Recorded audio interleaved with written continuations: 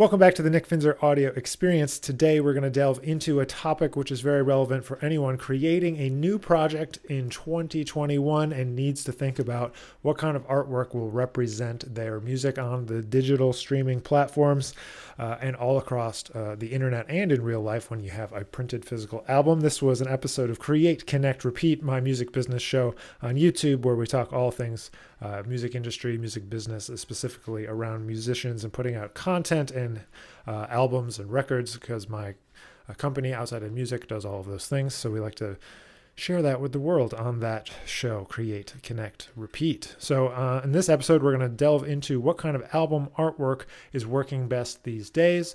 There's a lot different kind of artwork that is successful, but there are some parallels on what usually works well, what doesn't work well, mostly surrounding the idea of size, text, and grabbing your attention. So I hope you'll enjoy this episode. Thanks for watching. Please share this podcast with other musicians who you think it might bring value to. I'm so glad that you're here. Have an amazing week, and we will catch you in the next one.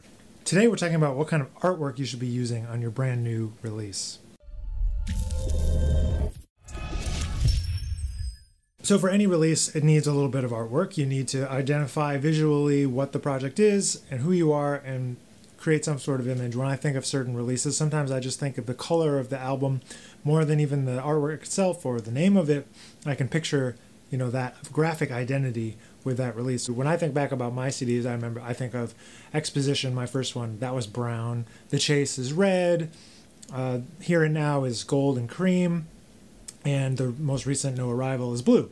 So to me, I have it kind of separated in just those general categories. And when I go to do something new, I know, I've done something this color, this color, this color. So maybe I want to, look into other color schemes to use and things of that nature. But the main transition that I want to talk about is the transition that it's occurred because of digital streaming platforms, digital download platforms, and all that sort of thing. Now, because of those things, if you notice when you go and scroll through Apple iTunes, Apple Music, or Spotify, that when you see the little square, it's so small that if you put text on it, you actually can't read it. And so in a traditional sense, you would have the album name, your artist name, everything right there on the cover so that it was easily identifiable if it was on a record and it was huge and you could read it, or on a CD and you pick it up.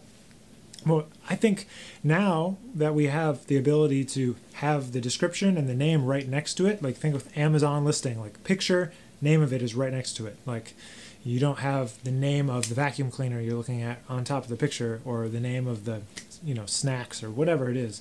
There's a description and a title next to it on the Amazon listing. Same with Spotify, same with Apple Music, same with iTunes.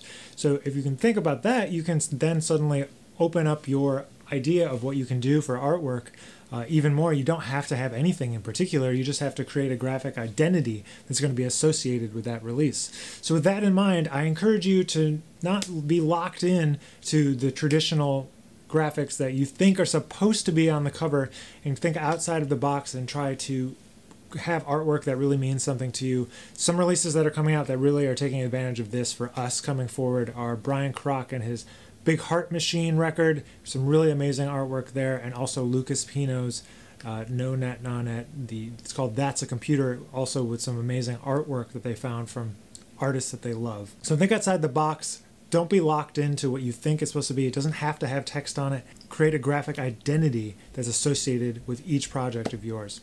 So thanks for being here on Create, Connect, Repeat. We'll see you back here next Friday for another episode. Thanks for watching.